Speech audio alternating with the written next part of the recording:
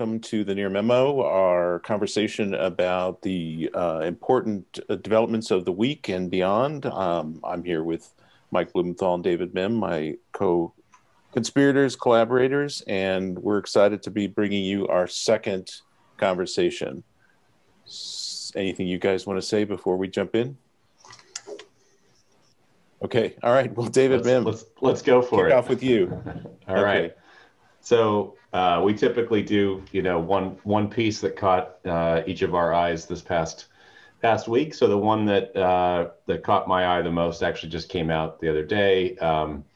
The great, amazing Barry Schwartz, who I don't know how he has time to cover everything he does, wrote up on Search Engine Land that Google is now introducing messaging inside the desktop GMB dashboard.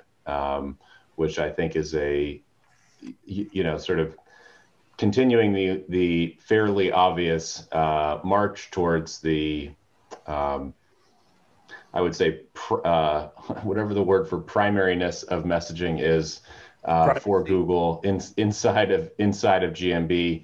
It's clearly something that customers want. I can certainly speak to that. I never want to pick up the phone to talk to any business. I think it's a, Google reacting to customer demand, consumer demand. I am a little bit skeptical that it's going to be successful inside of GMB. Google has not really ever had great success in getting businesses to sort of be permanently logged into the GMB dashboard. I think it has never reached the same sort of always on level that Facebook and Instagram have for a lot of businesses. And so I do worry that this is going to lead to a sort of conflict of expectations versus reality with respect to consumers and how regularly and actively small businesses in particular are able to respond to messages within GMB. So that's. I think you're exactly right. I mean, let's separate the bigger messaging opportunity, demand for messaging, as a tool for businesses and consumers from this particular implementation. I would agree that Google is being sort of coercive in the same way that it sort of it brought messaging into the GMB app. It's trying to force businesses to use its tool. And I think that that's counterproductive because it's sort of contrary to the way, as you're saying, that people actually operate. And they would do much better to facilitate messaging to people's phones as opposed to, Yeah. Connect your phone number to get SMS messages from customers and, be able to respond to multiple threads, that sort of thing. Yeah. So they did have that feature. That was what got canceled in the beginning. Right. But what's interesting to me about this particular incarnation is that it's part and parcel of a much larger messaging strategy on the part of Google, which is the first time we've seen sort of consolidated efforts on all pulling on the same oar in terms of the underlying technology they're using. And two, they released the API to this feature last December. So while it is sort of one more surface that very small businesses may need to interact with, it does have the possibility of moving into other dashboards like Leadferno has plans, for example, to integrate this into their messaging dashboard so that businesses will be able to consolidate, which to me is the critical issue. Is having a single place where business can communicate with users. And, the problem is Messenger and SMS and your phone and Google My Business and all these others. And so you have to view, the API in the context of them having the most viewed surface, which is the business profile. And I think if enough dashboards come to the fore that small businesses can afford and use, I think you'll see it become a viable communication channel. Well, I mean, isn't that some SaaS opportunity for somebody to consolidate all the Well, there's a lot of companies doing that, and that's the direction that Leadferno is taking, Aaron Weiche's new company, and where he's attempting to do that.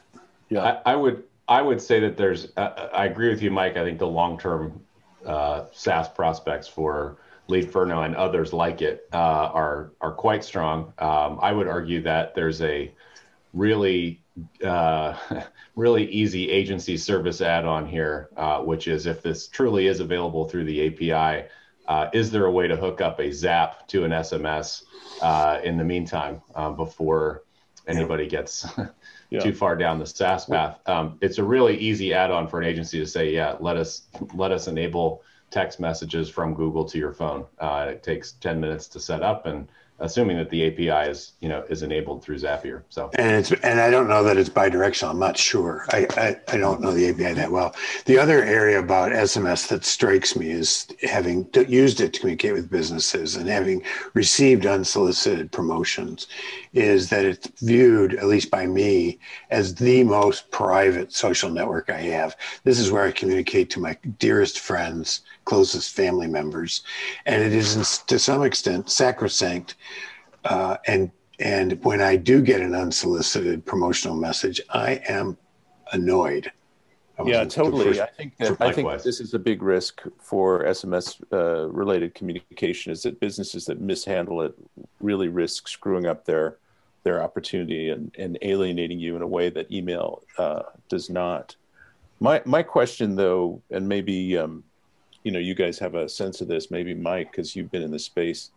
What do you think this is going to do to enterprises? I mean, do you think Google's going to condition people, as this sort of gains more momentum, condition people to expect that they can text enterprises, and that enterprises aren't going to be able to really respond in the way that consumers want? I mean, this is sort of a problem with responding to reviews by location or Q&A, So enterprises are just getting on the managing reviews and responding to reviews bandwagon. Last year, we've seen a lot of uptake, last 18 months, and a lot of interest now in that. So they are definitely behind. But I think once they get on the review response bandwagon, then an SMS response isn't far behind. It's a very similar process, similar consolidated dashboard. It is a SaaS opportunity, and I think that, or a internal opportunity, as David pointed out, it's not rocket science. But I think that this will follow quickly on the heels of review responses, which they're just now getting acclimatized to. I think I would say that. I was just going to say, Greg, there's already the good customer focused enterprises already have a pretty good triaging system in place with Twitter and Facebook messaging through brand pages. So I see this as just an additional channel that sort of pulls into that same bucket.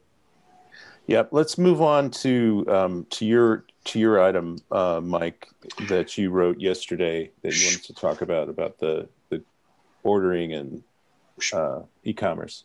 Sure. So with the change of the redesign of the mobile user experience by Google, we're seeing a large number of tests in the local space, both on keyword searches as well as brand searches, and a number of changed interface elements around reputation. One that I spotted this past week is an e-commerce and shopping panel, or I'm not sure if they're not really cards anymore, although they're sort of cards, where Google is when you do a local search that is very intent driven, like in vintage engagement rings or unique engagement rings in Buffalo, we're seeing a card that includes e-commerce stores, but not national e-commerce stores, local e-commerce stores, which is interesting on both the technical front, that Google is identifying e-commerce stores that are part and parcel of a jewelry website as purely local in nature.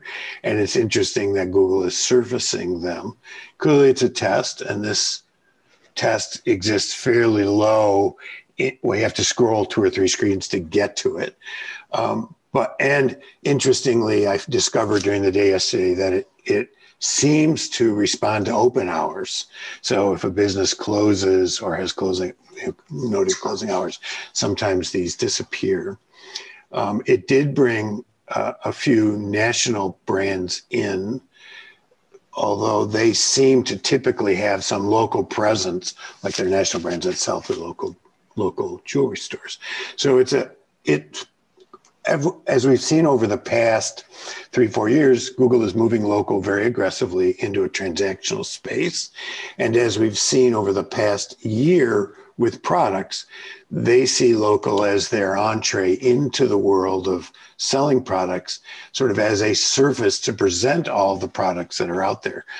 And this local play is where they are strongest, vis-a-vis both Walmart and Amazon. And I see this as part of a long-term trend that we've seen at Google. First, I think the initial was their acquisition of Pointy, which allowed very small businesses to create online inventory through checkout.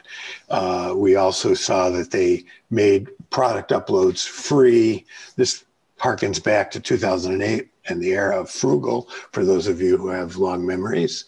And the increasing use of these calls to action in the dashboard, and the recent alignment with Shopify, where Shopify shops can automatically upload their inventory in real time to Google. So Google is moving towards this world in which a world of entities, of businesses, that are, in specific categories. They're attempting to get more and more granular information that relates to that category.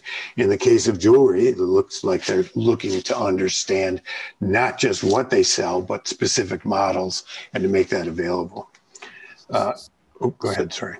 Yeah, no problem. So good. So you can read Mike's article on the site on nearme.co.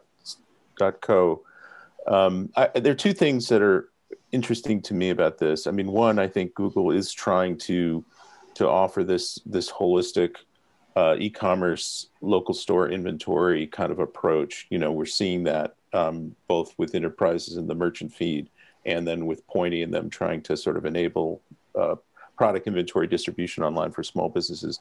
But this term, that shows up in your article, local e-commerce, is really interesting to me, because it sort of sounds like an oxymoron, but it's really not. I mean, I think, a lot of the surveys that showed up in last year about consumers wanting to support local businesses, but at doing much more shopping online, this is very consistent with it. So Google, I think, wants to give people options to buy online from businesses in their communities, as well as just direct people to stores. And I think it's very consistent with broader e-commerce trends in general.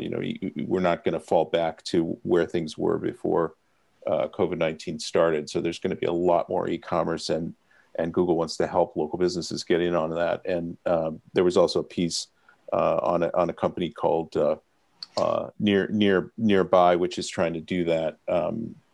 But that's another discussion. David, what are your thoughts on? I agree with a lot of what Mike wrote and said in terms of Google's positioning against Amazon and even Facebook. Right, Facebook has tried this sort of local marketplace thing, which I don't think has really, at least, hasn't been talked about very much. It's been pretty. Gone. Yeah. It's been pretty successful for them, but not a breakout. Right. So I just think it is a really strong place for Google. I'll add one sort of fringe comment, which, yes, Google and Shopify have, tried to make this sort of frictionless, connection between Shopify and Google. I don't think it works very well for very small businesses. I have to say, I actually have tried to set it up for a number of Prosper Portland clients in the last 6 months, and just the account creation rigmarole to get set up with Merchant Center, if you're not already in it, is really a pain in the butt when you're coming from Shopify and you expect to just click a button and have everything done. So I still think it requires, even I would consider myself when it comes to GMB type things, relative expert. I still think it's going to require a relative expert to help a lot of these small businesses make that quote unquote frictionless connection. So still plenty of opportunity for service providers in this space. I would add two more comments. One is that I discovered a similar but different card available in restaurants, where restaurants that are using either third party or Google's own food ordering platform to be shown in a similar but more local looking panel to order. And this demonstrates two things about Google. One is that they're going to customize this functionality per category, per industry, which they've been doing in the knowledge graph right along. And two, that when the opportunity is big enough, they're going to build their own back-end platform like they are doing with this food ordering program, which is very difficult to track down the details of. I've tried to get to the bottom of the food ordering program, which is a Google sort of payment processing and order entry environment, and I haven't really been able to quite wrap my head around it. But it's two trends that are typical Google: segment by market and then build out where it's really a good opportunity for them. Yeah, I mean, there's some antitrust stuff there that we could talk about. I think, about Google. Just, there's a lot of third party platforms that would be displaced pretty quickly. If Google were to aggressively roll out its own food ordering tools, which the company I think is inclined to do. They bought one. Yeah, right? Yeah. The ordering app. So. Right. Exactly. So in for my sort of time here, it was kind of a tough call for me because there were a bunch of items this week that were pretty interesting, and a couple of things that I'll be talking about today in the newsletter that we haven't put out yet. But I was really struck by this survey that was done about privacy inertia. Or so-called privacy inertia. The idea is that people care about privacy overwhelmingly. Surveys show that consumers care about privacy. They're increasingly concerned about it.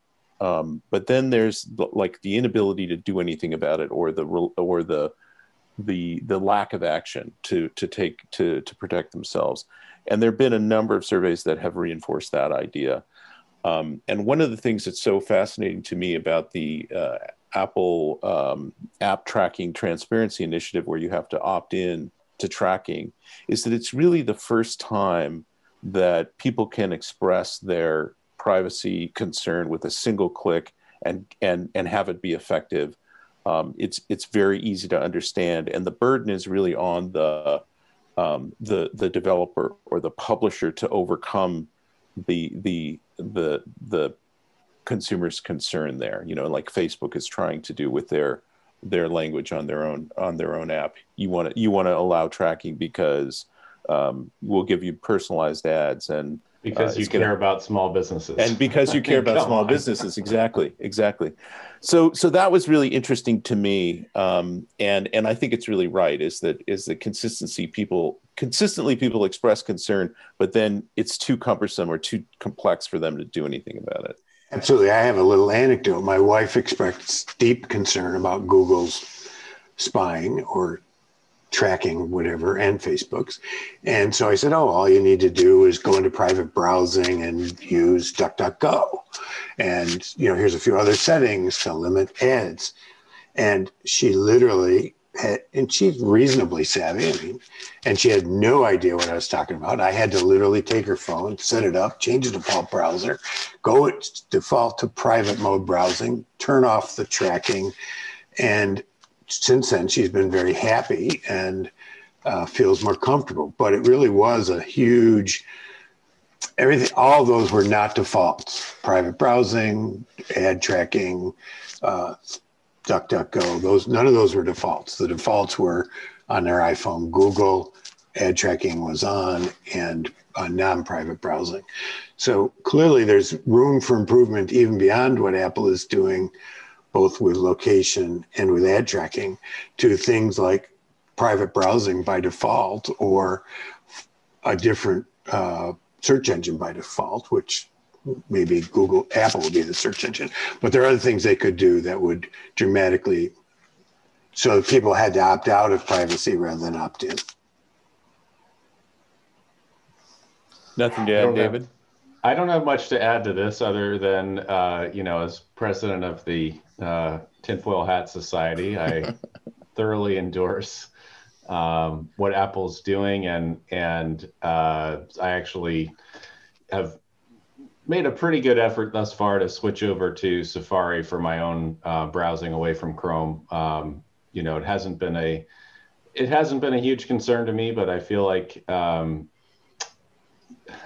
easier it gets, I think that the less I'll use Google products to do anything on the internet. So the thing that keeps me using Chrome is the password. Firefox has this too, but password saving feature and also the form fill feature.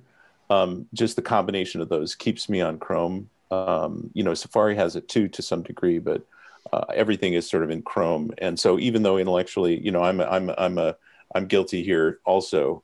I understand all this. I'm still using Chrome. I'll say one thing sort of before we wrap. Consumers do care about personalization. They do care about relevant content, but they don't want that at the expense of privacy. And one of the industry's big challenges really is to reconcile those two things. I mean, I think one alternative way, I was going to write a post on this and I haven't yet. One alternative way to think about personalization is convenience, right? Sort of better customer experience and convenience, not necessarily super one-to-one targeted messaging, right? That the industry thinks about as personalization, but giving people convenience and a better experience overall is a kind of an alternative mode to this whole personalization kind of mania that people are preoccupied with. So I think that's a great point, Greg. I think that there is an appetite for personalization in CX. There is not an appetite, in my mind anyway, there's not an appetite for personalization in advertising, right? If I'm the one in control of having the conversation with a company, then yes, I'm happy for them to see my order history when they're talking to me so they know what I'm talking about, in my query. But that doesn't mean I want to see, 18 ads for a product I just viewed that I have actually no interest in buying. So, I mean, search is a personalized advertising environment, right? Because you're making the query and then the ads can respond to it. So that's sort of privacy proof in a certain way, notwithstanding sort of the effort to take search data and use it and mix it in with other stuff. All right, so I think we're at the end of our time. Anybody want to say anything final? Any thoughts before we end? No. Just a great piece by Mike on the Google local e-commerce play. So if you haven't read it, check it out. Nearmedia.co. It's the featured article on our homepage. And I'll add that we're interested in your feedback. If you have any ideas or comments or recommendations, we're happy to hear them. We've got the email at the bottom of every newsletter. All right, thank you guys, awesome. And thanks we'll for do it joining next us week. Take care.